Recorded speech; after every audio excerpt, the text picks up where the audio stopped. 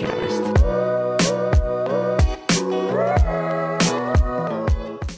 Hey everybody, welcome back to the Cubecast with myself, Christy, and Tom. Hi. And today we have Robin Link, Robin the coach. Thanks for coming on the Cubecast today. Hello. Yeah, thanks for being here. Yeah, I'm excited actually.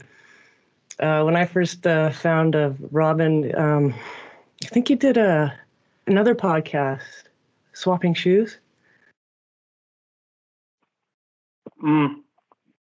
I've been on Swapping Shoes and then also in the Parkour Coach Companion, which has been the first with Sam Kopak. But Right. Swapping Shoes is where people kind of noticed me for the first time, I feel. Yeah, that's a popular one. I like listening to those. Yeah, and then I checked you out on Instagram, and I just agree with everything you got going on there. Recovery, how to approach your vaults, or to link up your different lines with so and so. You know, maybe you can do something different going left instead of right, and it flows a little bit differently. And everything's so encouraging by the end post, you know. So thanks again for coming on. Thank you. Yeah, my pleasure. What got you into posting advice like that? COVID. COVID, I think, well, I don't know. I stumbled across that carousel format, and I actually heard of it through Sean Wood's All Good podcast, which apparently, seized. But it was on there, and I think he talked about the potential it had. And I just looked at posts because with social media marketing or marketing in general, branding, they're very common. And I thought that's a very cool format to actually, tell a story or teach something. Somebody should do it for parkour. And I went, well, maybe I should do it. Could try. And then I kind of went for it, and people really liked it. And then I did the first 3 on my Instagram, which is private, kind of, but people really liked it. And then I thought might as well go big. And then I did 90 posts in a row. Wow. Which was a challenge. That's hard to shout do. out to everybody who remembers me posting daily, which was loads of work. And then,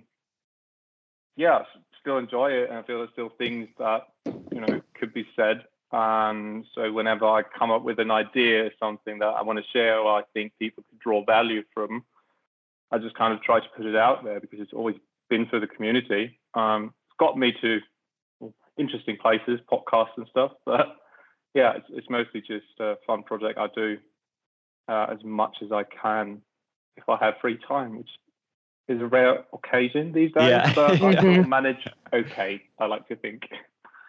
Well, I definitely think it's a very good resource. Like, I know parkour coaching now is more available, but for anyone that doesn't have access to a more experienced practitioner, being able to see these definitely be a huge boost, right? Especially just remembering that sometimes, it's okay to go back or whatever. And lots of different advice on there. That's all really good. Yeah. Mm-hmm.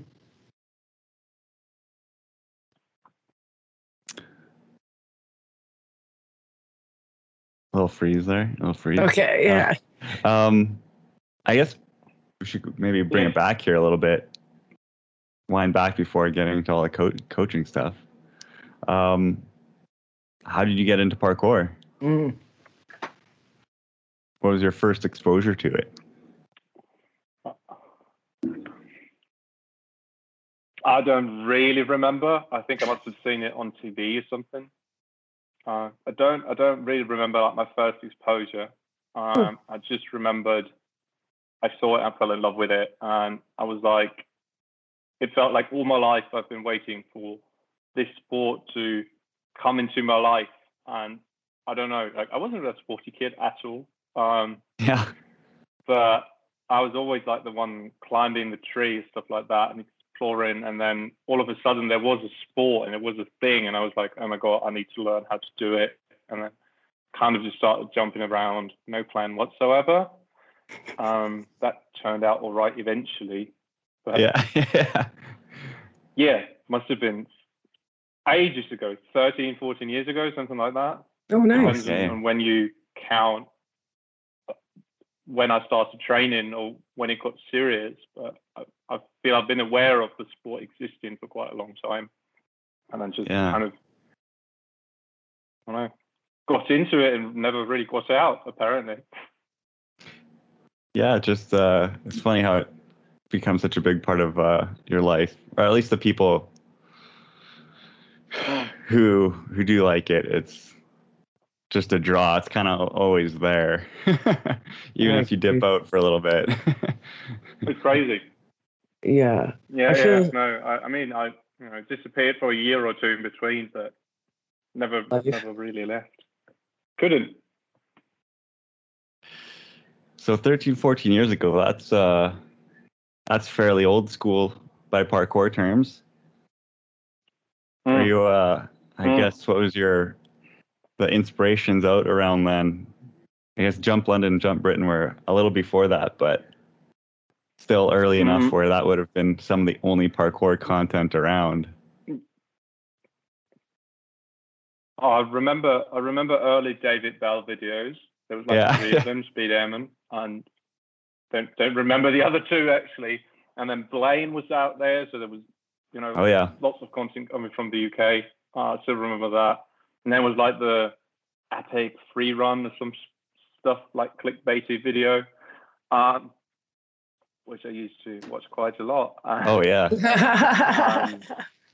Since Germany is really good in terms of community, I guess just with the proximity to England, we've had quite a big scene right from the start. Because I grew up around Frankfurt, I actually got to meet with Jason Paul and the original Ashigaru crew. Cool. And they had workshops like weekly and stuff like that going on. So that was really cool for connecting with the people. And I feel that's what really helped me in there, is eventually forming friendships and just getting introduced to a new lifestyle, which I really fell in love with. What keeps you training, Robin? Pure love.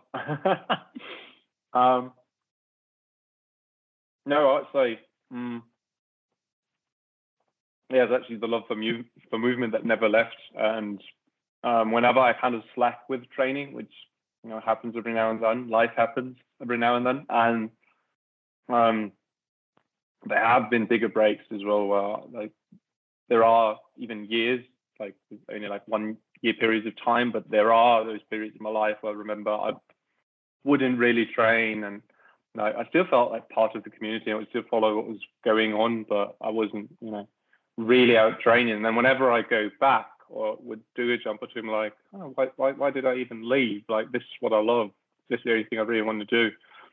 And I don't know, adult life never caught up hard enough to make me leave it. I just can't see myself doing anything else. It's just, I love progressing and I love expressing myself through movement and just like going exploring. I love the people that are within the scene and just everything that park was given me. I just can't really turn away from it. That's a lovely answer. Integrates, just it becomes a priority. Okay. It really does. Once it hits that level of just being part of your life rather than a hobby. It's like not just that thing where like, oh, I gotta go do this, I gotta go play this game or whatever. It's just that's how life is. Yeah. It's the parkour vision. It's always on.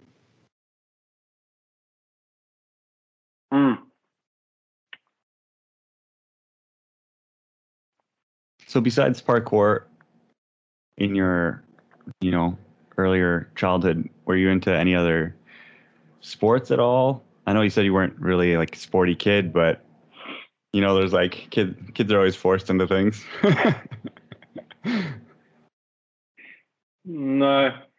unfortunately not actually. I wasn't fit at all. I was a fat kid. I used to sit at home and play video games, and I really didn't like myself back then either. Really? So I don't know. Once I saw parkour, it was like, yeah.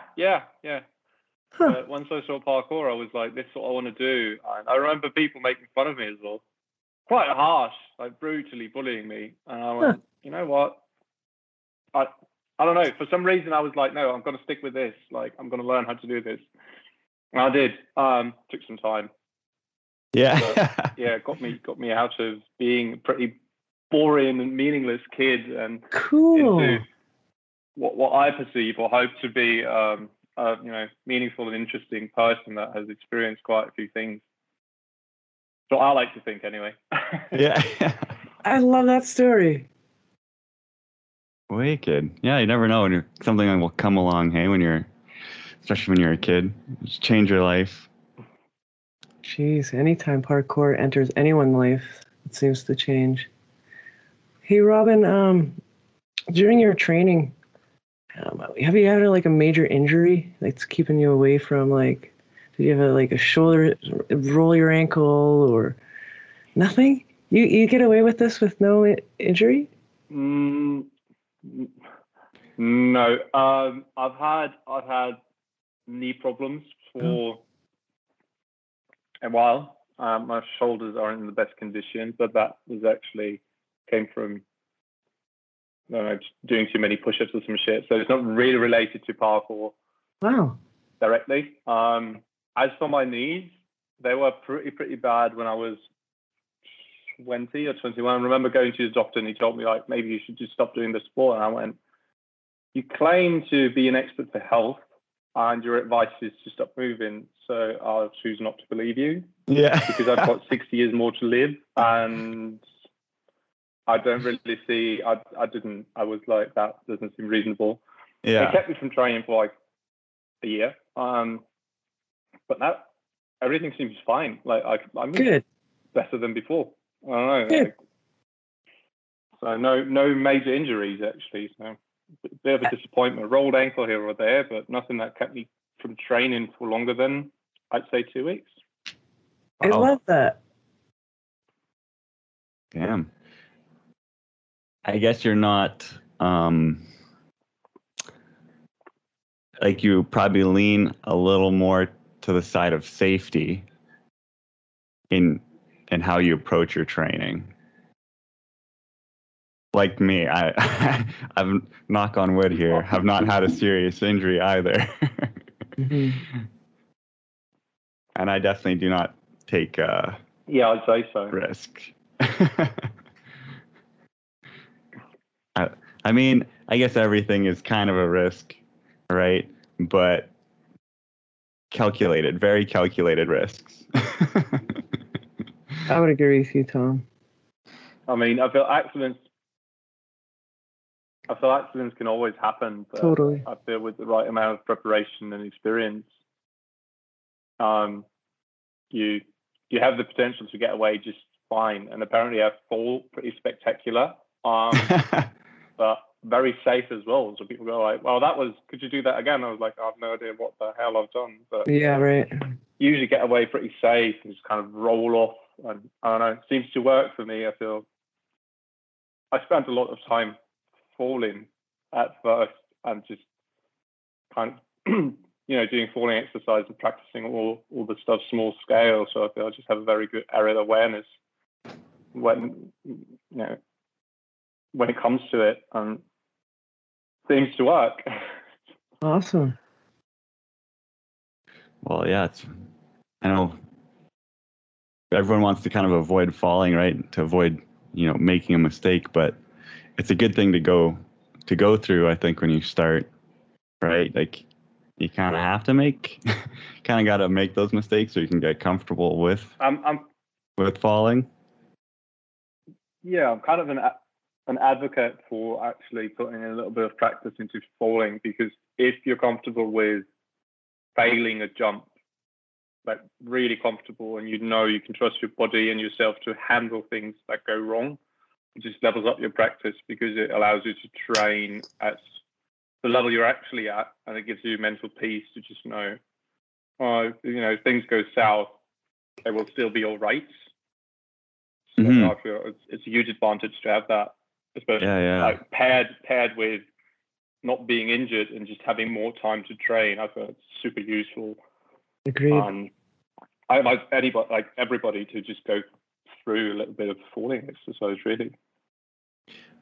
What do you think is a good way to do that, though? Like, I know I've always kind of struggled to think of good ways of really getting into that headspace of, because it's like almost a fight or flight moment, right? When you bail and your actual instincts kick in. So it's like, how do you replicate that to like really train how your brain reacts to falling?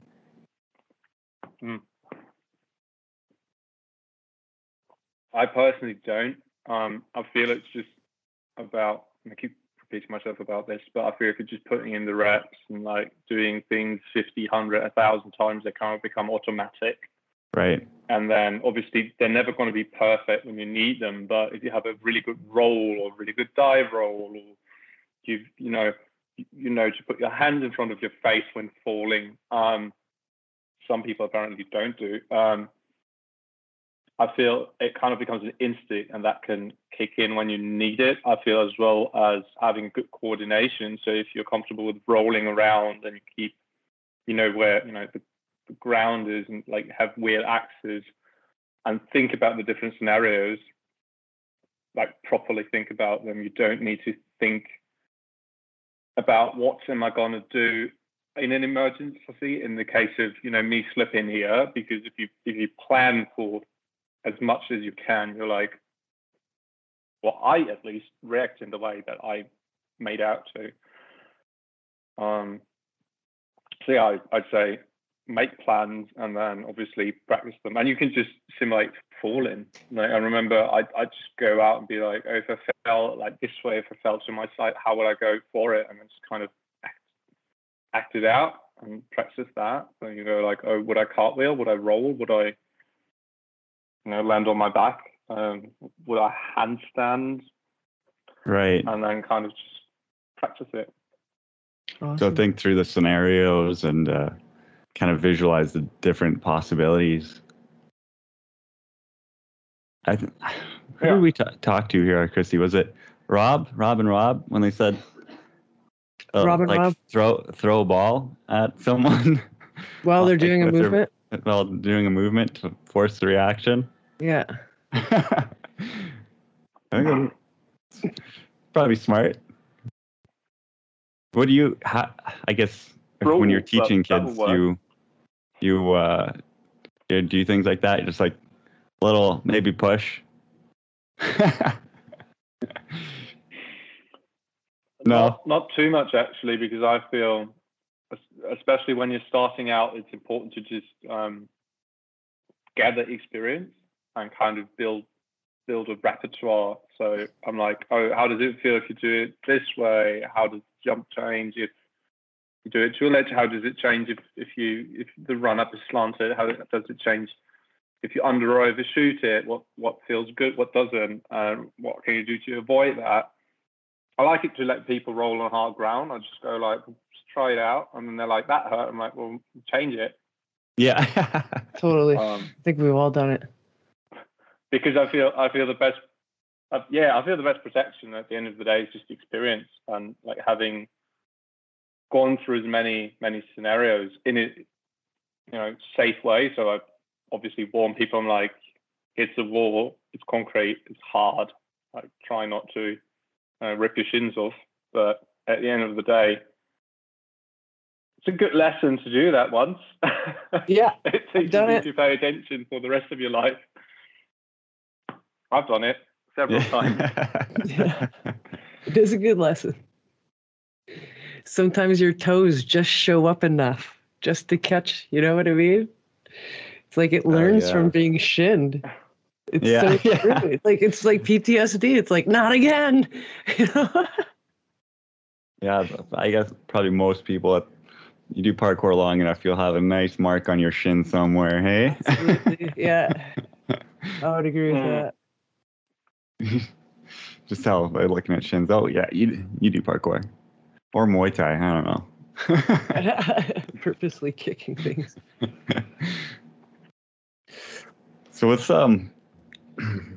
kind of related to following. How do you deal with like the mental blocks and progressing past that? Something that just with yourself or students. What's the trick or your advice for getting over those blocks? I go through the same things. So if I can't see a jump, so people have a parkour vision. I'm like, if I can't even imagine it, or if I can't imagine myself doing it, I'm like, obviously it's out of my reach. Like, just no way. Like, there's drops like that, friends take, and I'm like, I can't even, like, no. It looks like injury to me. Doesn't look like a drop. So if it's that, I either kind of train around it. I'm like, I'm not ready for it. Or if it would be something I really want to do, I'm like, okay, what's my weak point here? What do I need to get better at? And then focus on that, which is, if it's that, usually physical ability. So I go and just lift because I really like that. But most of the time, it's obviously you're like, oh, I think I'm capable to do it, but your brain kind of goes like, no, fight or flight thing. You're like, don't really want to do it, or you can't really commit. And then there's several things I do. So I go through things that could go wrong, and I'm like, realistically speaking, what's like, I first try to put into words what I actually fear. I'm like, what is it that I'm afraid of?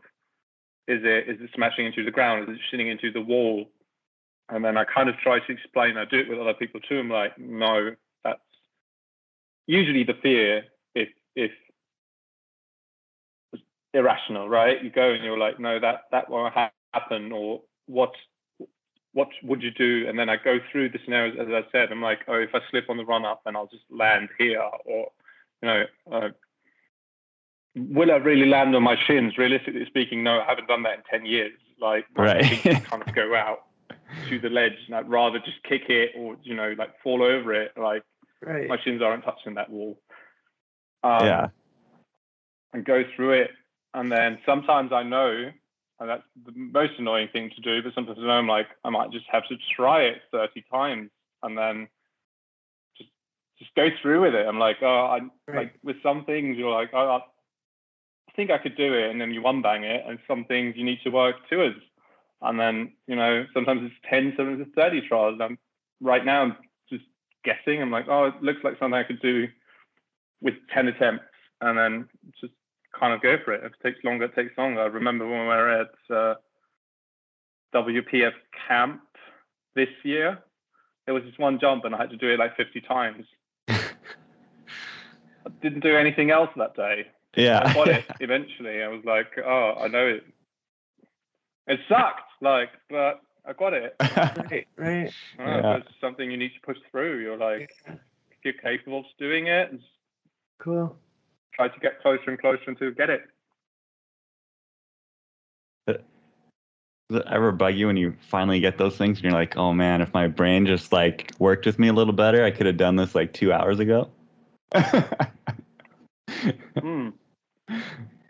There's a video of me going like this, and like, oh, I could have done that like 3 hours ago. Yeah. But I didn't, and that's fine. Yeah, that's right. Yeah, I totally get that. Yeah, coaching yourself through a line. Like, how big is that cat leap? Well, I'm 5'11", 10, 5'11". That's my body length. All I need to do is jump a little bit more and extend my arms out. So that's even more of a gap. Like, yeah, I can do this, no doubt. But it's just because it's out in the raw. Yeah, exactly. Your brain just like screws you over. It's like, no, not gonna do this. You run up to it, stop. Yeah, that is the absolute worst thing. I think for me in parkour. Trying to commit, and then your brain's like, no. Another thing that really helps me. Tell me. Another thing that really like that I just remembered is sometimes I just accept failure. I'm like, you know what? If I need to bang my knee here in order to get it eventually, I'll just like, that's fine. Like, pain will fade. Like sometimes I'm just like, it might happen. That's okay.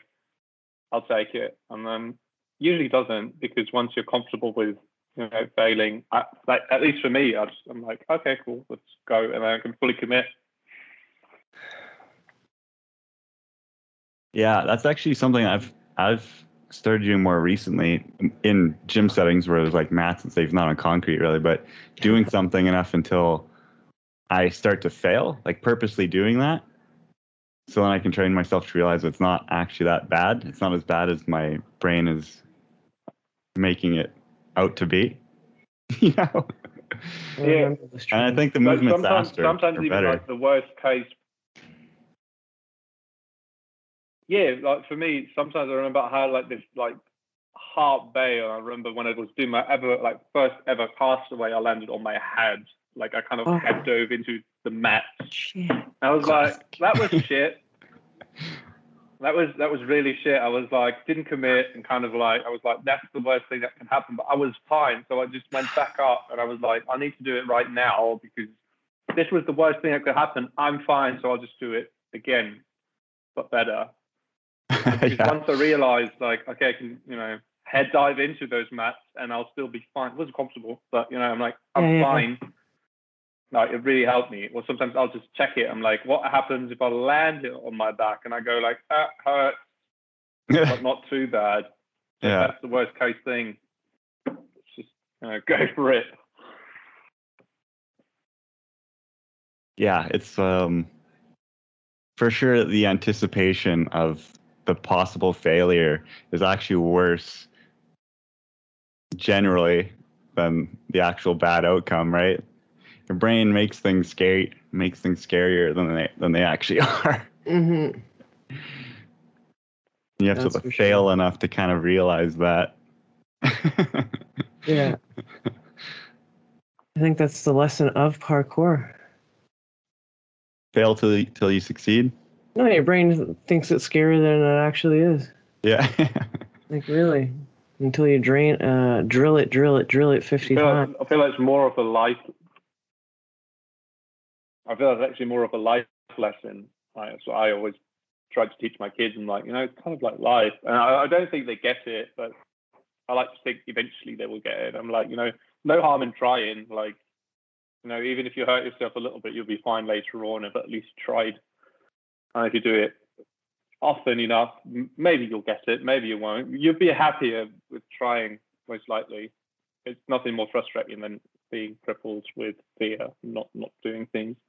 And they go like, yeah, cool. But cool. Eventually they get it.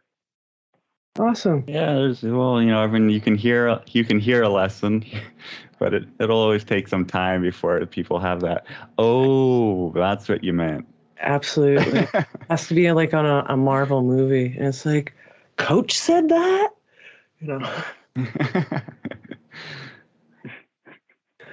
Robin, you're super busy. Like, thanks for coming on the show.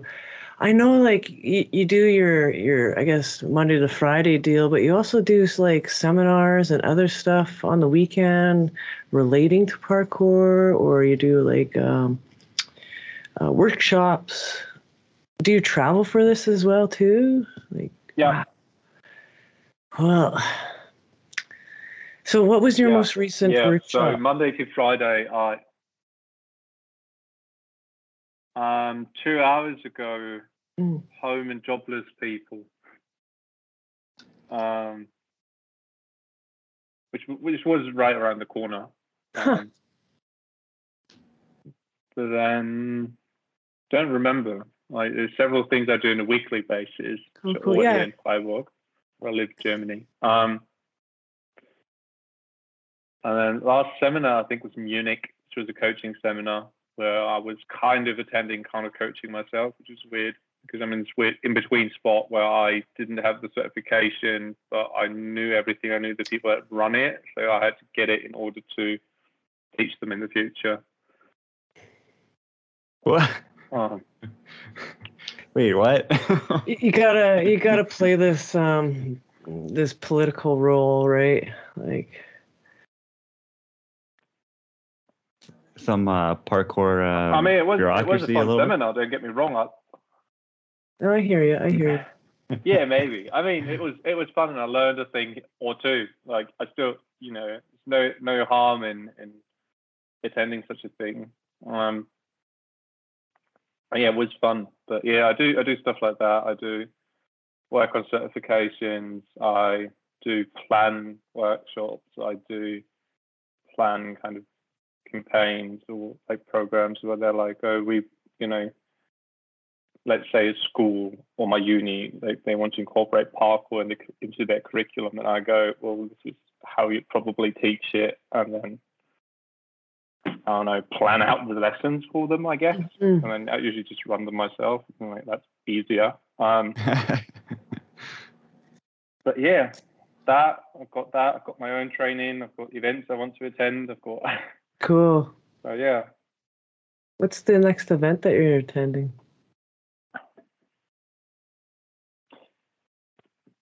Don't know, because with COVID, things are starting to close down again, or things are getting hard to organize at the moment. So there was a couple of jams I wanted to go to, and then one I couldn't make, or two I couldn't make, and then one got rescheduled or something.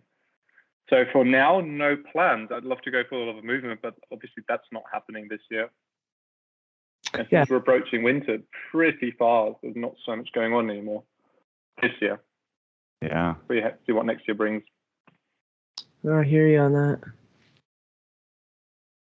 Yeah, no, this COVID's really putting a rut in in things, hey? A lot of things.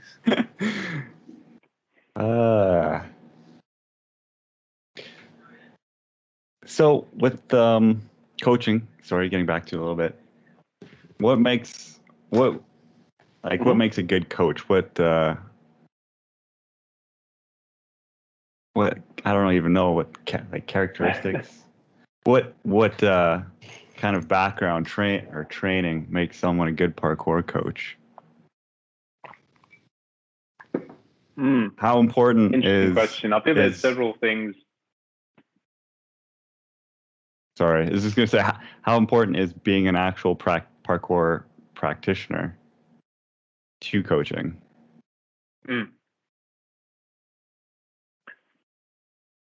A lot. I think it's crucial. So there's several qualities in a coach, and I think a good coach should cover all of them. So obviously, it helps if you've been, say, one of the best athletes in the game. It definitely helps.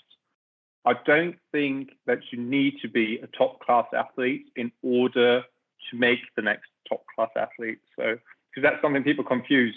People at the Olympics, their trainers weren't at the Olympics when they were in their prime. They usually don't, but they understand how training works. They understand training well enough in order to make the next generation. So what I think is important is that you were able to do the moves you're teaching, or that you at least understand all of them in a way that you know how they feel, you know where to use them and all that, you know how training feels, that you actually plan, like you should have done the programs that you put on people, and you should have done the progressions or understand the progressions that you teach other people. So I'd say it's very, very important that you've got your share of experience. And I don't like it when PE teachers in Germany and they like, oh, we do parkour at PE. I'm like, you don't know anything about the sport. Please leave it to people who have actually done it. Or if you want to teach it, maybe get into the sport for a bit. Right. And then do that, because I don't like it if people, they don't really know what's going on. I'm like, just because you read a book, you're not a coach. Like, it's not how it works. Just because you've got a certification, that doesn't make you a coach either. Like, you need practice, both yourself and practice coaching. And then when it comes to that, there's qualities that make a good coach.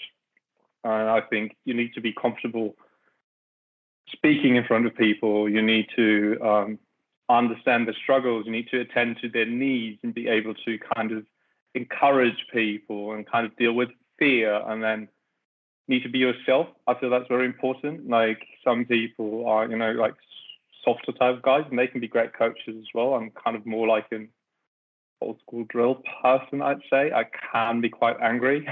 Oh, yeah. But at the end of the day, like, you need to, like, your teaching style should fit your personality, because if you're acting, people will eventually notice and they won't believe anything you're doing. So I feel it's about being real. No, I agree.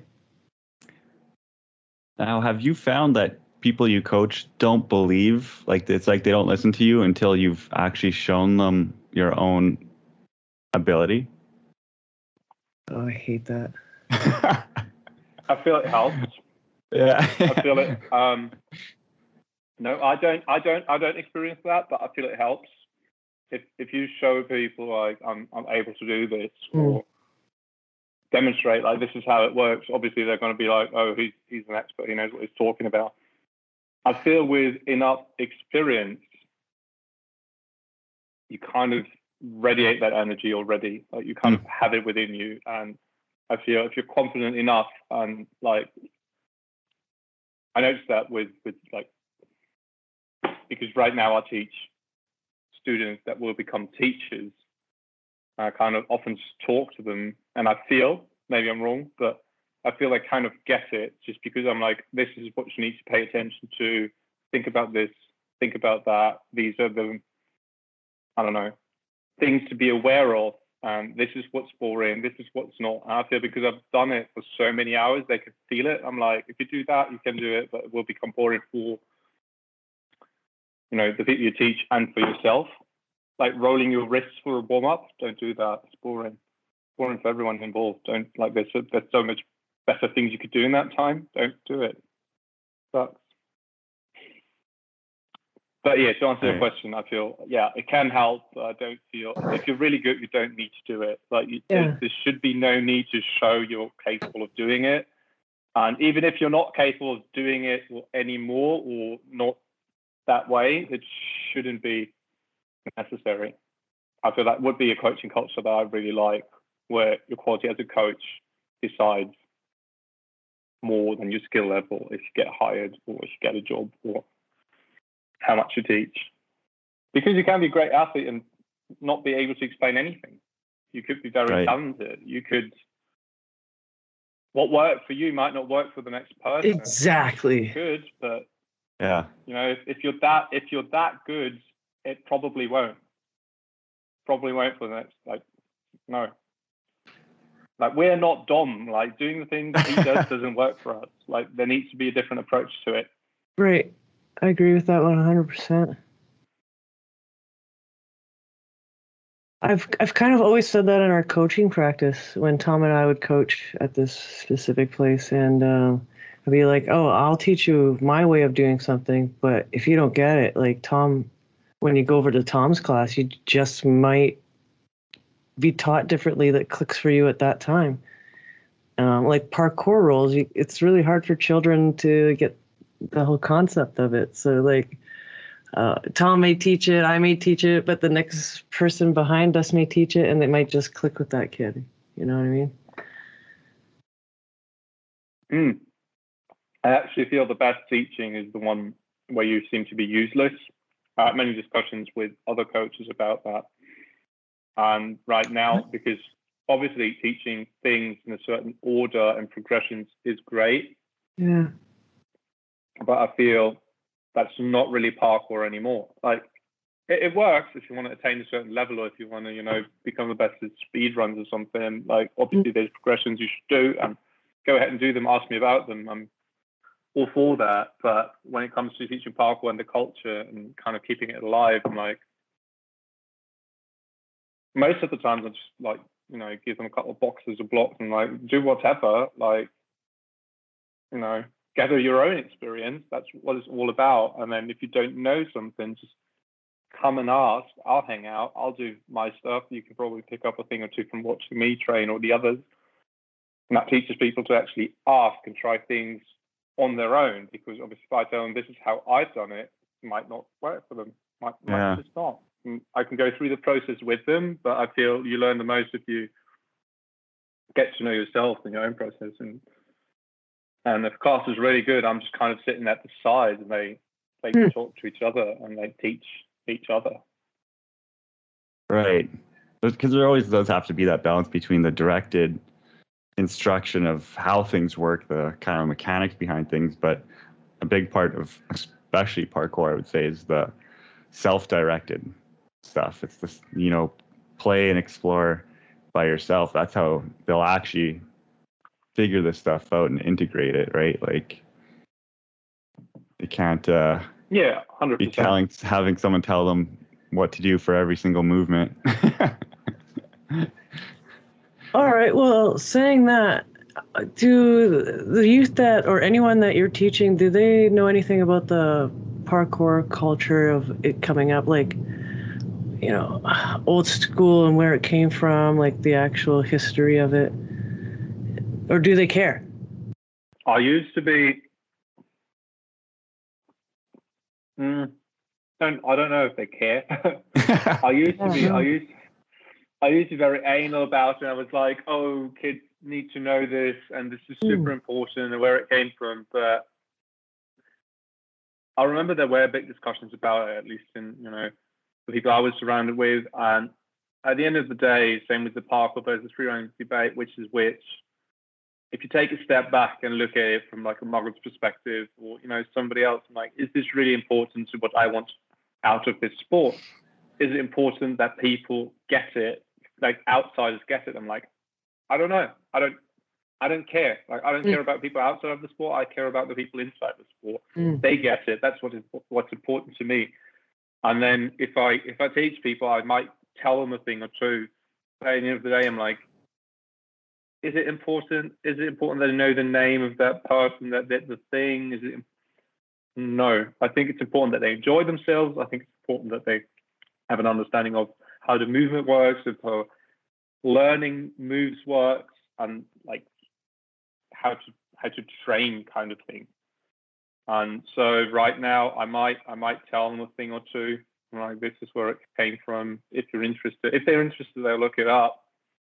If they don't, I don't think that's a problem. Like, the sport's very dynamic and still growing, and each and every one of us makes parkour its own thing. And there's no rules to it either. So I go like, you know what? There's no rules. There's no right or wrong. I'm not your dad. I'm not here to tell you what to do. I can tell you how to approach things and how to do things. But what you make out of it is entirely up to you. And it's kind of how life is. Like, no rules to it. Yeah, that's a good way to look at it. People, really you don't have to like. I mean, I guess at first it's people back in the day. All we had was a couple of people to look at for examples. It was like, oh, you don't know who that is or anything. But now it's like, you can't be expecting everyone interested in parkour to. I mean, yeah, if to be fair, if it's like a name or a clip, people haven't seen it, and it's been very important, I'm like, maybe look it up. Manpower gainer, I don't know, but yeah. But at the end of the day, it doesn't matter if you notice that happened or it didn't. Like, it doesn't really affect your practice. It's just how up to date you are and how connected you are. Wow, Robin, I really enjoy your perspective of parkour. It's really dynamic. Oh, thank you. Yeah, it's really dynamic, and it's refreshing, because I like to see parkour have no boundaries, right? To like, sometimes when, say for hockey, for example, people have their team, and they're, die hard for this team kind of thing. And it's like, no, this and that person should have got a penalty. And it's what, like, there's the rules that are set, the boundaries. But just like parkour, like, if there is a boundary, we get over it. And that's what makes it so fun. And yeah. Like, Exactly. Yeah, no, that's really cool. Geez, yeah, I can't wait to listen to this podcast later and refresh my.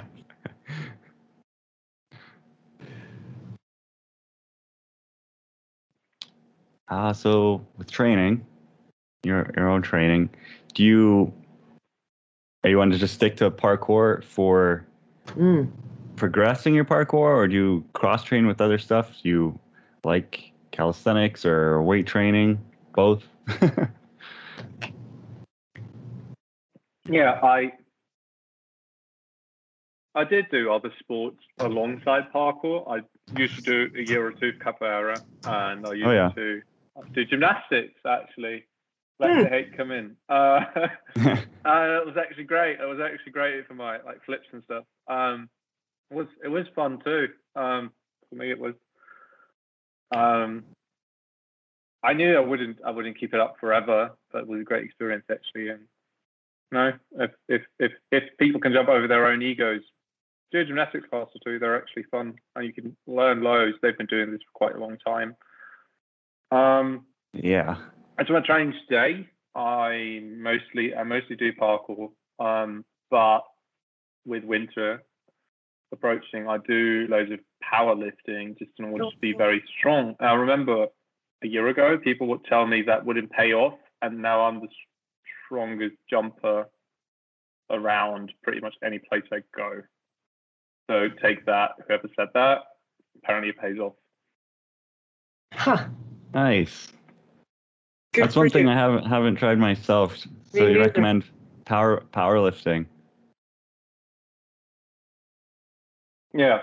Well, I mean, from a sports scientific standpoint, if you look at it, there is science behind that. And people telling me it doesn't work, I'm like, that probably means you don't understand how jumping biomechanics work. Right. How strength works.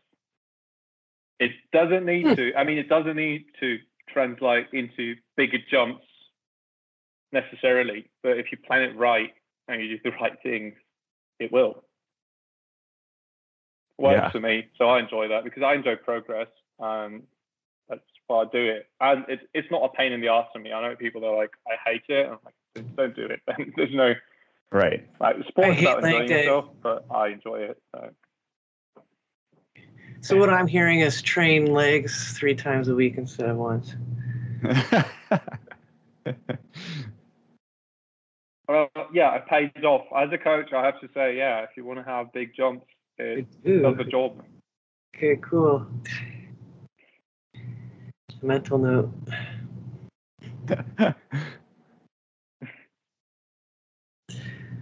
I have a question. What is your favorite move? Like, if you were to do a line, you definitely will put this move in.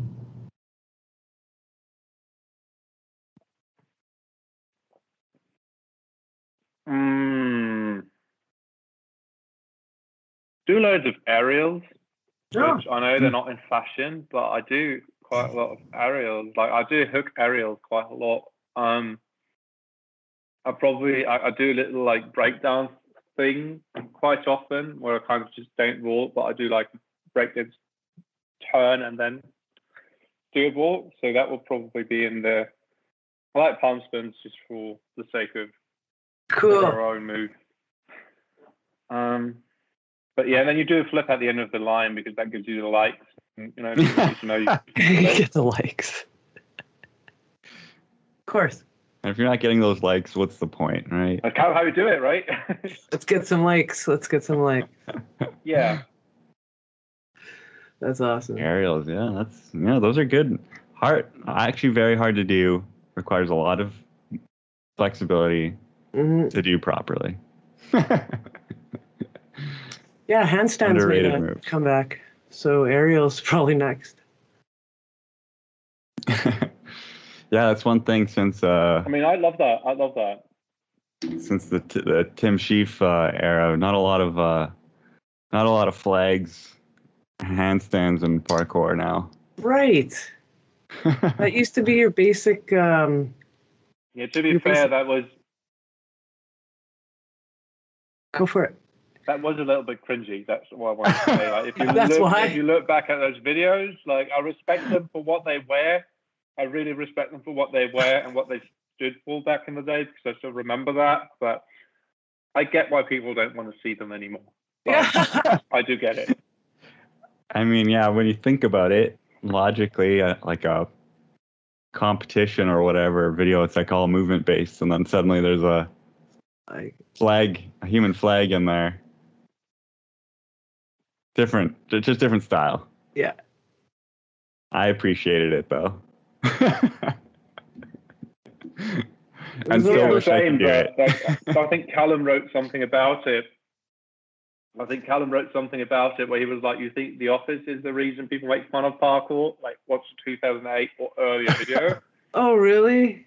Like, right now, do it and tell me like we've kind of done it ourselves. Like, Huh. well, that's fine too. Yeah. No, I get it. Yeah.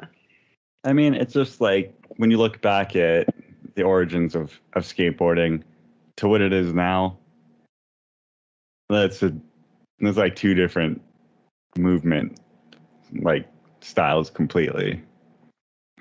Yeah, Yeah. it's a progression, and Yeah. it's all right. Like, they were the pioneers, and to be completely fair, kudos to them because nobody's Right. done it before, and that was awkward as fuck.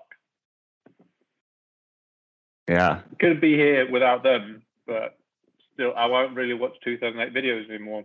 Something that I don't do. Right. Like the straddle handstand on a rooftop. Classic. Oh yeah. And that'll always hold a special place in my heart. Same here. I still want to do it. I don't know which rooftop, but I still want to do it. Maybe just do the straddle handstand.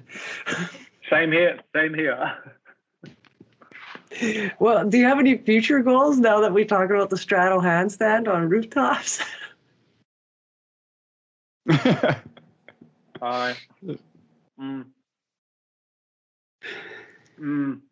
I want to keep progressing, and that still works. Cool. And see how long I can still do that. But it seems to. I feel I've got another 10 years, so Nice. keep moving, and I have very, very tangible powerlifting goals because they're very easy to quantify. So I go like, I wanted to lift 200 kilos, so that's almost 400 pounds for you guys. Yeah. I did that, and now I want to squat the same weight. Cool. See how I go, Wow. and then I want to get my corks back. They're not cool. It's just, certain moves and certain runs around here where we're like, we have this thing. I like to say it's Cyborg's manpower, which we all kind of want to do, and we're looking and we're like, it's definitely possible, but I think nobody's ever done it, so Cool. I'd be stoked to be the first. Shit. Or we'll see. You'll Keep see us- it. You'll see it if I get it. You'll see it one way or another. Yeah. Okay. You'll probably I can't see it wait. if I don't get it as well, because that will go viral. Yeah. So you have to like re-listen to the podcast where you say like rehearse, do it 50 times. You can one bang it out. Coach yourself. That's awesome. Well, I hope you do it and you do commit it on a first time. Like that would be something. Like, wow. Yeah, I want to see it. Yeah, height drops are always a scary one. But I mean, I've never really done it too high of height drops, but again, another one that seems to be worse in your mind. Right.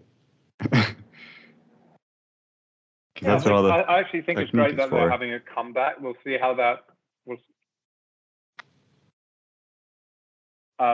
We'll need to see how it plays out for people, like with Capstone and everything. But I'm excited to see where we'll be getting in the future with height drops being more of a thing again and people actually train them. Could be cool. It'll come around again, I'm sure. So when you do you train in like a group or do you do solo? What's that look like? I don't do many solo sessions anymore. Just because there is a community around, and I'm like, I'd rather let people know and meet up with people than just go by myself. I used to do loads and loads of solo training when I first started because there was no one to train with. I remember it was like period 2 or 3 years where I hardly meet anybody. It just didn't really have the money to go anywhere. I was still a student, so we just like train at the same 3, 4, 5 spots in my neighborhood. And that was awesome. but right now there's enough people to train with, so usually just meet up with people, train with them. Cool. What's your community look like when you train with people? Is it 20 plus, or is it like 5? No. I mean, Freiburg is not a big city, and it seems kind of divided here, which is like there's people that have been living here because I moved here, right? And then there's been people that have lived and trained here for like probably 10 years, so they're my age, but they're like their own circle, and I know they have their own group chat and stuff.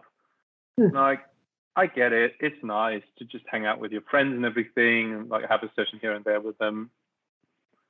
That's all right, but I always think like you're making the sport very exclusive, and you're making it hard for people to access that lifestyle that you live and that you apparently like so much. And right, kind of a dick. No, I don't want to say it's a dick move, but I'm like, it's just, it doesn't feel nice. Kind of, yeah. If you go out training, you might as well let people know. And I always wonder, I'm like, is that yours? Like, do you own the sport? Because why can't you share it? Like, why is it different if there's somebody else there? And so, to answer your question, I hang out with the new generation, which are a bit younger, so they're 18 to 21 mostly, I'd say. And then it's usually like 3 to 6, 7 people when we're out. It's cool. Nice.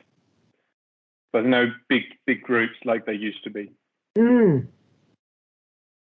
So do you find the youth are doing these like ridiculous lines and ridiculous moves, and so like training with them makes you want to get to that level, or it inspires you just as much as you inspire them? Could you repeat that question? Sorry, that was a little bit of lag. Do you find the youth that you're training with get things or do lines that are ridiculous than what you've seen, in bigger groups? Yeah.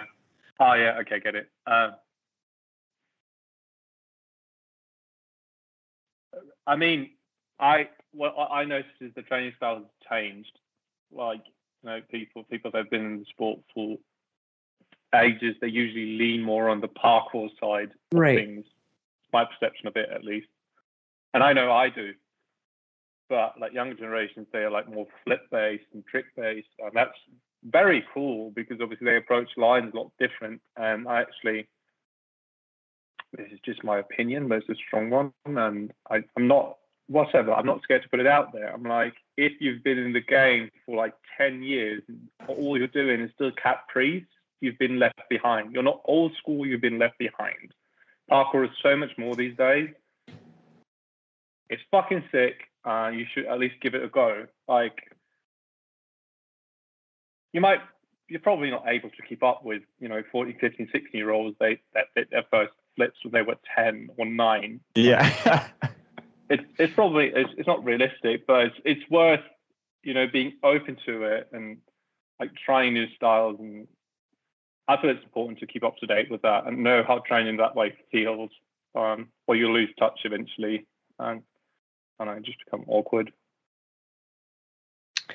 No, I agree with that. I agree with your admiration for parkour. I feel the same way. I feel everyone should do it. Like, try it and do it, because like, I don't know, if you even try it, you're going to love it. And you're going to start seeing stupid little jumps, stupid little climb ups everywhere. You'll be like on your work break, you'll be at work, you'll be looking out the window and be like, oh, there's a run right there and I can do this and that. And you start daydreaming about the parking stalls. You know what I mean? Like, it's great. Everyone should do it. And then saying that, like, that builds a community. And then next thing you know, you're tackling your next meeting the same way that you tackled the parking lot outside when you were daydreaming. Yeah, it's probably a good thing for people to not put limitations on their movement to like just stick to this like parkour style. Like, just embrace it. Like, try these different movements. You might not be good at it, or as good as some other people, rather, but the goal is just to be good at moving in general, at movement, That's it. right?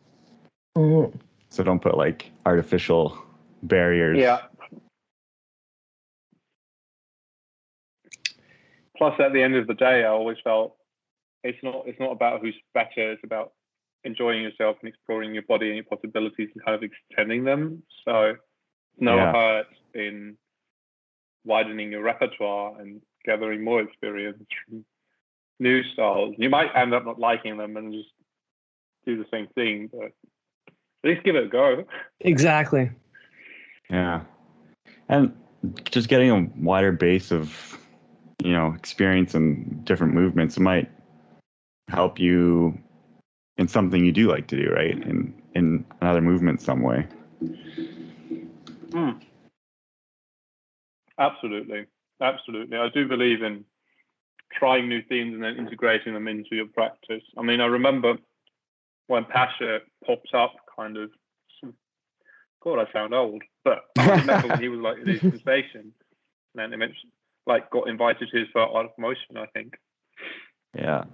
And so everybody would watch Pasha videos and be like, oh, it's very inspirational and learn so many new moves and this is how it feels.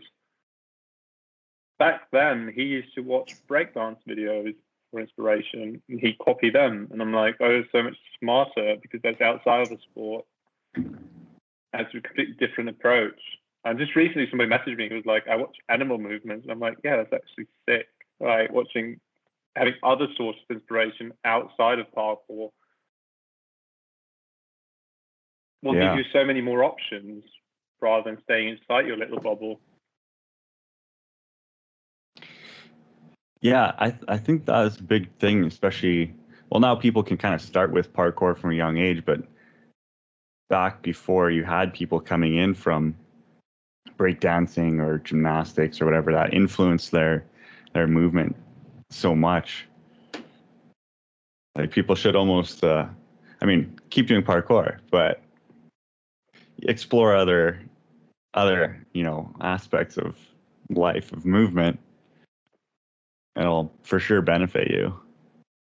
It's almost like dance, martial arts, and parkour is this cute little ball that's all mixed in together, like you can pull all little things from everywhere and make your own kind of sport, Yeah. Kind of, yeah. I'll get so personalized, eh? Everyone's parkour is the same but different. Yeah. Deep parkour talk, eh? Yeah, it totally is. Yeah. Speaking of, what do you think about competitions in general? Because being someone like you started pre-competition, right? Have you liked how that has impacted the parkour community? Yeah, I have to say yes, I do.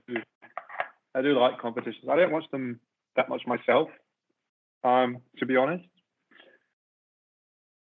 But I think there's great potential in competition. And I remember the debate going, are we pro competition or against? Yeah. And that went back and forth, kind of like the parkour freerun debate, kind of like debates used to go. And eventually we got nothing out of that. Spent hours and hours discussing pros and cons, and then eventually things just happened. And when it comes to such things as, well, competitions is the clearest example. There are people, there's stakeholders outside of the sport, and they want something from it. And they're so powerful, and they've got so much money, you can't really defend against it. They will find a way. And I don't want to say they're bad people or anything. I'm just like, that's kind of how economy works. That's kind of how capitalism works. I don't want to judge that because that's the system that we kind of live in. But what competition brought was a wider audience a bigger understanding of the sport, a bigger understanding of what's possible within the sport. It brought a lot of money. It brought sponsorships. It brought contracts. It brought opportunities to travel. And at the end of the day, I feel that's great, because my personal opinion on a thing, on an athlete, on a competition doesn't matter that much. And I'm not the gatekeeper of parkour. Yeah. What I feel is important is that the sport lives and grows. And if you look at any other professional sport or any other sport that is known, there will be a competition. There will be certain things. There will be training camps. There will be preparation for that. There will be a dedicated conditioning towards that thing you're doing. It doesn't matter what your opinion on those things is for conditioning as well. People go like, I don't like it. Like, it doesn't matter. Like, if we professionalize the sport, it will probably come up. It's just something I kind of don't want to say naturally, but it happens. And I'm like, it's good. If you want to push the limits, it's good to go that way. And if there's more opportunity within the sport, if there's more people that can live off that sport, I struggle to see why that's a bad thing. And I get why people are worried about things that people outside of the sport might do with it. And they're like, oh, they're going to change the sport. I'm like, the sport's made out of every single one of us that do the sport and how we communicate the sport and how we represent the sport. And if you don't like it, maybe come up with your own competition then. Because many people, they just argue, and I go, well, then do something else. Right? Nobody's stopping you from doing a great competition that you like and that represents your values. It's not a thing. And I feel like with skill competitions coming up, especially now, I really love that. Like, we have a thing that's unique to parkour, that's kind of true to what we train, and it kind of tests like how versatile your movement repertoire is and how well you can adjust, and how capable you are of doing a thing in as little tries as possible. I'm like, that's sick. So I'm actually for competition. Yeah. That's what I'm trying to say, because I see loads of opportunity. Yeah. I see loads of opportunities, and there's worries. I'm like, I don't see the downside of the thing, because if we don't have that, we have no money, we have no exposure, we have nothing, and you get to keep your little thing. All right, you're still special. You've got your little treasure thing you don't want to share with anybody else. Do you really love parkour then? Like, is it really about the sport? Is it about your fragile ego? Right. Because that's a different discussion then. Totally. And I'll stroke it. I'll go ahead and stroke it and tell you how special you are. But that is not a rational discussion about competition anymore. Right. Yeah. Good perspective. I love that. I like competition just because I'm competing. I'm competing against myself. Like, what do you mean I can't get this cat pole? Like, how many times do I have to do this? How many do I have to walk away now? Do I have to go to another? Especially if we're doing what's that called? Skills. I drill it, and I get mad at myself. It's not like I'm mad at everyone watching me. It's like, I'm mad at myself, and I get it, competition, but competition for like a pro athlete, I think it's really, really good too, because now I can start saying free running and parkour, and people know what it is. It's like somehow it gets into people's ears and eyes somehow. And that's great. It's happened more so over the last 2 years over COVID than it has like before that, I feel. It's weird.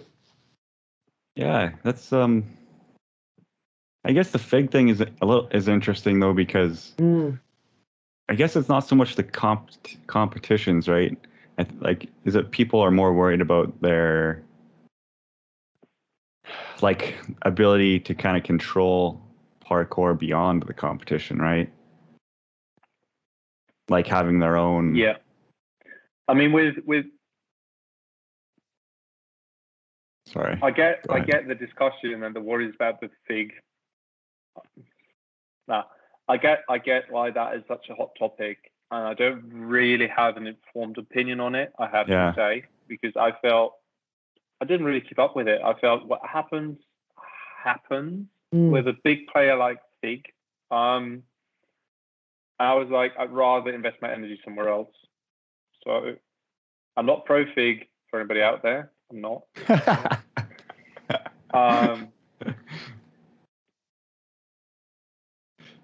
But I also don't have an informed opinion. Right. So, because for them, they're like, oh, it's going to be a subdivision of gymnastics. And people are worried about that. Like, we don't want to be put into the same category. I get that. Neither. Again, they bring in a lot of money. They bring in a lot of opportunity. And, you know, if people can do their version of parkour and, you know, I don't know, maybe fund their life or their college with it, which would be so awesome. I find it hard to say that's a bad thing. Mm-hmm. I think what people are worried about is the judging criteria and how the sport is going to be perceived to outsiders and how that might change the sport going forward. I get that. Right. Which is why I think it's important to have our own systems in place and represent the things. I'm like, as with any other sport, there will always be subdivisions that keep up the values or the things that you like and appreciate. So I'm not sure that the answer is boycotting Fig, which in the long run is probably not going to work because there's so many muggles out there that watch, you know, Fig and Olympics and stuff. And they don't know anything about parkour. Yeah. But rather trying to keep up the thing that we're doing. Because I honestly feel like, I don't want to say, oh, I gave up, but like it's an overwhelming power to parkour at the moment. I know people are working on it and they're like, oh, we need to establish ourselves more and then we can kind of fight Fig. I don't know about that. I remember there was a speed competition in Germany in 2008. People didn't like it, but that brand had the money and they just did it. There was people competing and they made a little money out of it. And then they got hate.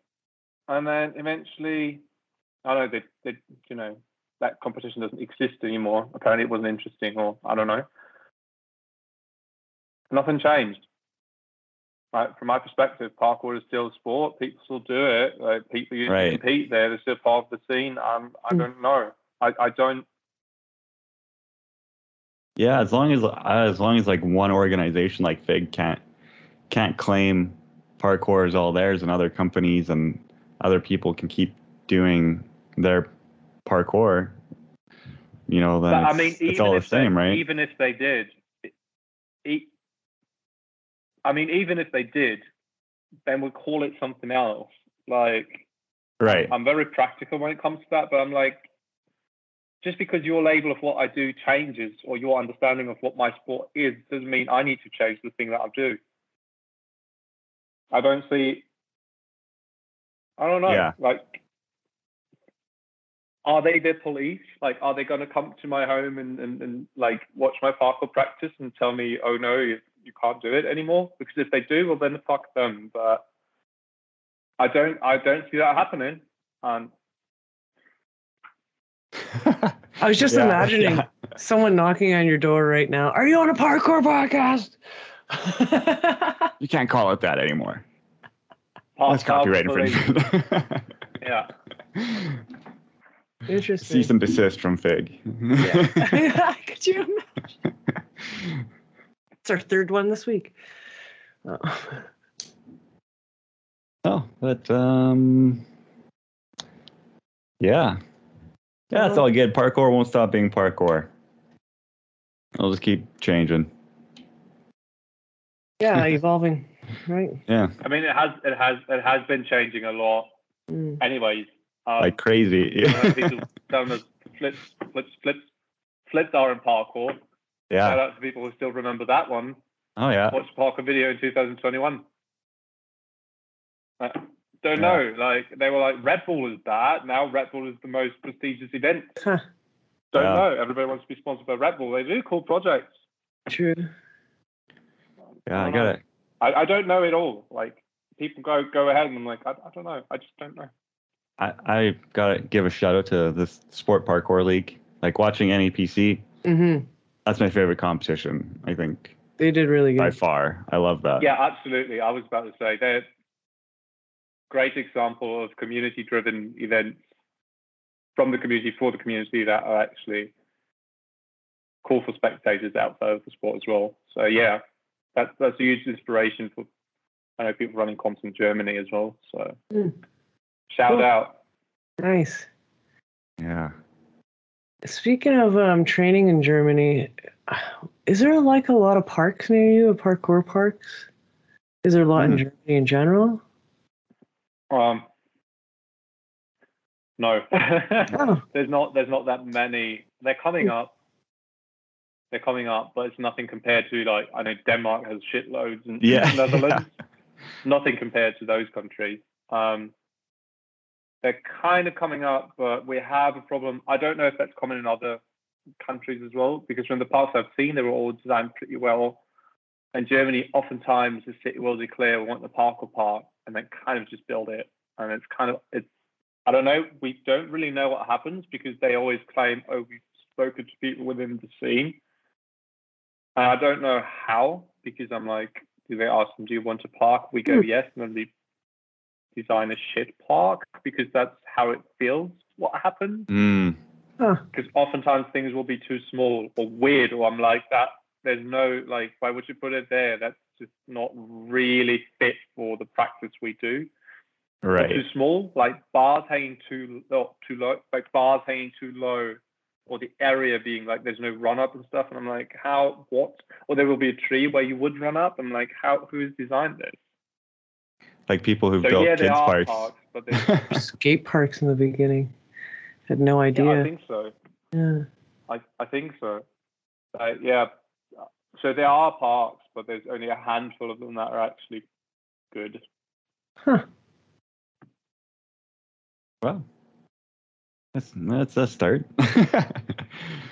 We got nothing here, so we got nothing. Hopefully, I'll change one day. Really? I thought US was pretty all right.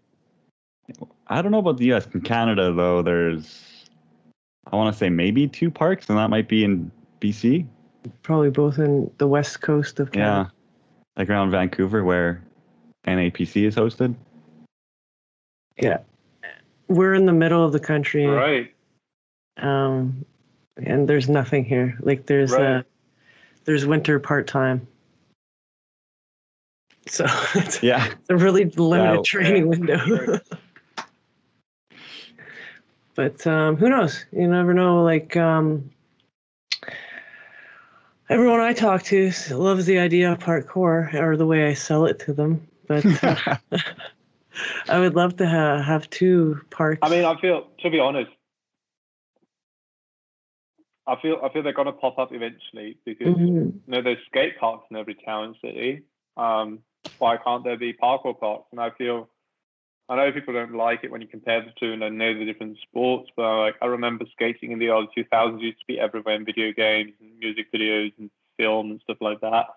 Parkour is the same these days. Like, they're doing pretty much the same thing in different eras. So I'm like, well, if all the kids wanted to be skaters, and like skaters had their own reality shows and sponsors and stuff like that, why can't we have it? Right. And I haven't figured out why we couldn't. Like, it takes time, yeah, but I'm like, whatever. We're on our way, and I don't really see that changing anytime soon. Well, just like skate parks, you put a skate park up in any kind of neighborhood, kids will buy skateboards and skate. There's no one there to teach them how. They have no idea, but they're out there and they're giving it a go. Same thing with a parkour park. Maybe eventually, kids will just maybe now with the phone in every kid's hands, maybe you can just Google and YouTube right then and there and learn something new on the new park, or even a QR code on one of the bars or something like that. This is how you a cat back or something like that. There's cool concepts. Actually, I gotta write that down. There's cool concepts for all that stuff. I know a couple of people have done that. I feel that's a cool concept as well. I feel that's not really needed because as with skating, because it's something that's very common in skating, somebody does the world's first trick. That still happens, by the way, after 40 years of skateboarding. For everybody who's worried about progression of parkour, don't really see how what. But if people do it, like several other people around the world will follow, and they just see the video, and it's not because they see how they do it, like they see that they do it, and they're like, oh, that's possible. And I feel with the internet, well, being well established these days, and people having access to it from their phone wherever they go, I'm not worried about the progression of the sport. Kids teaching themselves and come up with crazy things in the future. I'm excited. Me too. Yeah. I know every year that goes by, it's wilder, and I can't wait to see how where this keeps going to. Everyone I follow, that's a set amount, but wow, just the stuff that people have come up with in tight spaces, in big long spaces, or just flat ground. It's just awesome. Like in 5 years, 2 years, what is it going to be? I don't know. It's going to be amazing. Way better than it is now.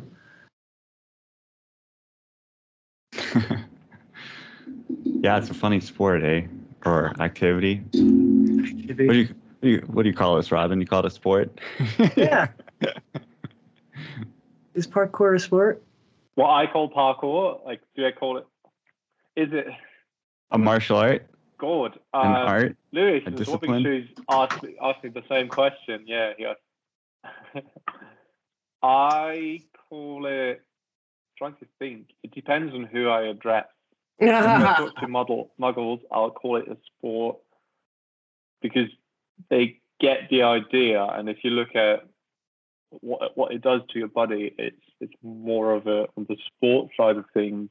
But I see it more as a discipline because, at least for me, like it's taught me a lot about myself and about putting in work and training. And it used to be very physical back then. I remember we crawl around and do like conditioning quite a lot, which, looking at it now from a sports scientific perspective, was a big waste of time. Yeah, we did it, and it was great because it made us like at the time, gave us discipline, and so I go like call it a discipline, but there again, parkour is what you make it, and is down to each and every one. So I don't think I had this discussion with Lewis on my Instagram live actually, where we're like, do we need a definition? And I go, I'm not sure. And he went, no, we need to have something that we can. If we don't know what our brand is inside, how can we ever market it to the outside world? And I thought that was powerful.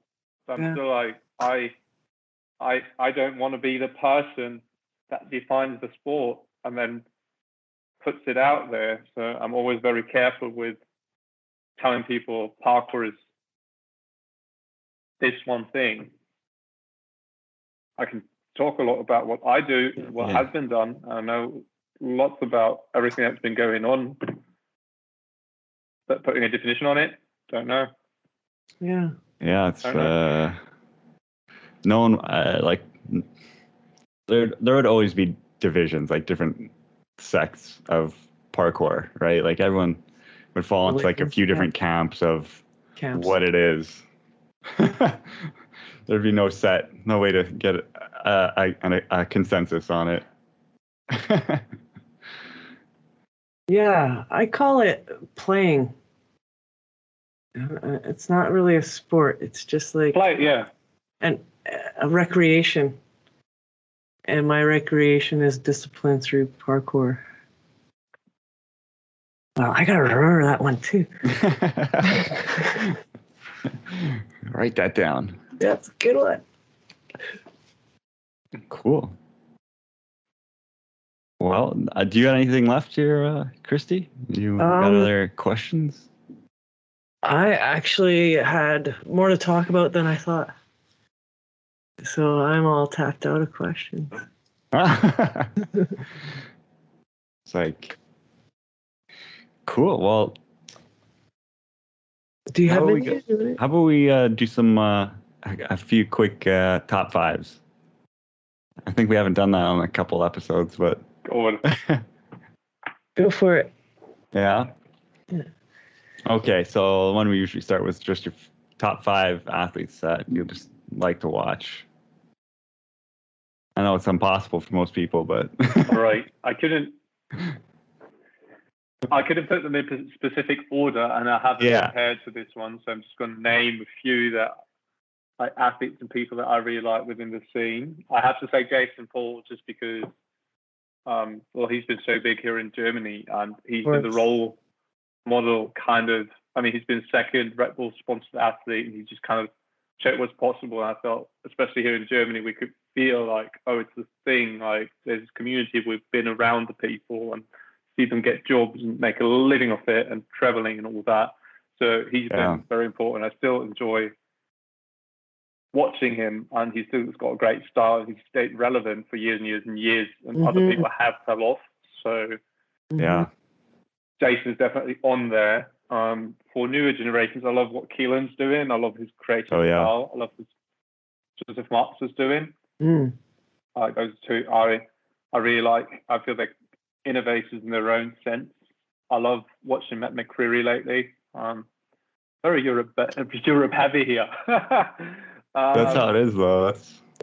I love Callum Callum for the raw power, and I have to give an honorable mention to Max Henry as well, because he feels like an American Callum Powell to me. People are gonna hate me. No, totally. They're both like incredibly strong, purist athletes. And they both really know their shit.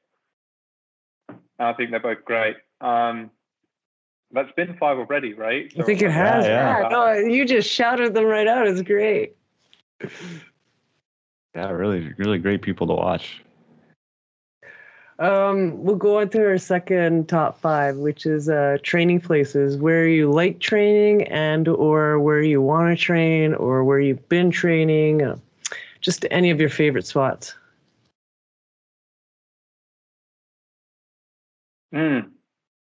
I love that Prague spot that I can't pronounce. That's at the railway station that they're tearing down Lag thingy. Sure. That iconic one. Okay.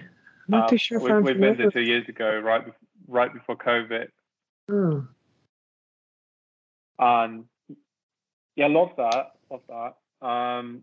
Red City, Munich, or Munich in general, worth a trip. For sure, some of the best spots. I was training in Australia, actually, when I was down there. Special honorable mention for Point A that has closed.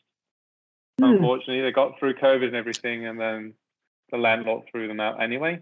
Dang. But that's just been my favorite place to come in, hang out. Like that's not an outside spot. That was located in Adelaide. I love Melbourne community. Cool. So, when were you there? Shout out for that. 2018 to 19, probably. Oh, really? Okay. 18 to 19. Wow. Yeah. Probably have to say London, even though I have to confess I haven't been yet. Good. Never made it. It's so close, and I have never made it. You will. I really want to go Paris because those are iconic spots I didn't get to see yet, which is weird, but it's the truth. Yeah, you will, I'm sure. With your enthusiasm, I'm sure you'll see those places. Yeah. I really want to look at manpower and know if I can do it. I'd really like to do it, but I'm like, I'm only getting older. Yeah, that's for sure. That was the big one when I started too around years and years ago. I would like to go there. I know I probably would not do it, but I would really like to see that in person too. Keep on doing those powerlifting. I know people who stood up there and they,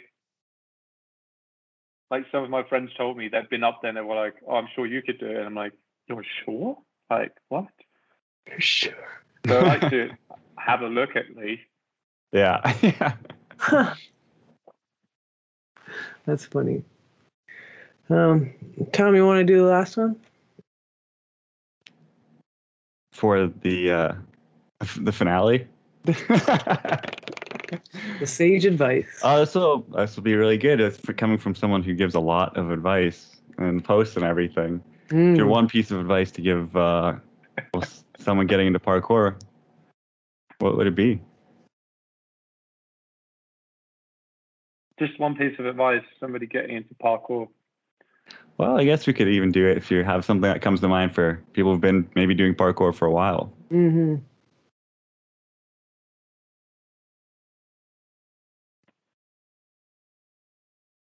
I want this to be very meaningful. So I actually need to think quite a bit. I'm like, it would be cool. It would be cool to set something like really, really meaningful, really thought out. I'm like, what I actually think is just enjoy what you're doing, like, and keep up the spirit that you had when you got into it, because it's a weird sport and it's a weird thing to do. Like jumping on walls and rails is a weird passion to have, and it looks ridiculous from the outside. But if you're weird enough to get into it, enjoy it, because it's fucking sick and will get you places you'd never imagined. And I feel it will do things for you that other sports, other disciplines, or other things probably couldn't do in that way. So if you're weird enough to do parkour, welcome and enjoy your ride. It's fucking sick. You're after my heart, aren't you? I can tell, because that's the way I speak around people. Good for you. I love that. I love that a lot. Yeah. I hope it doesn't sound too cringe when you play it back and you're like, not at all. No. I want to be philosophical piece of advice. No, you know what? You should change your name to like Robin the Parkour Philosopher. Yeah. Yeah, he doesn't like it. He called me a parkour messiah, and I went, No. I went, I'm not. What? And he went, I need to revise. You're the parkour messiah, and I went, I don't. What? That's nice. What a compliment.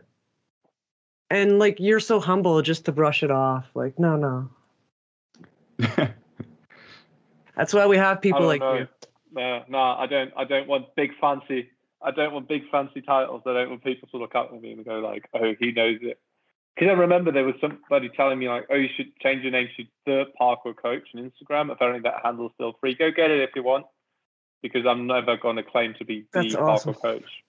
The Parkour Coach. Just a coach. That's what I'll title this episode. Just the Parkour Messiah. No name. Yeah, I'll get that one though. Yeah. You know what's funny? You sound like part of our community, everyone's community, parkour community. When you say like, I don't want that, blah, blah, blah. Everyone we talk to doesn't have this ego. Like they're just like, no, I don't want that. I just want to help. I just want to blah, blah, blah.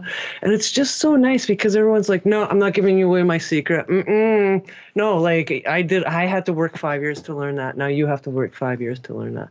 No, that's not like our community at all. And that's what I love about it.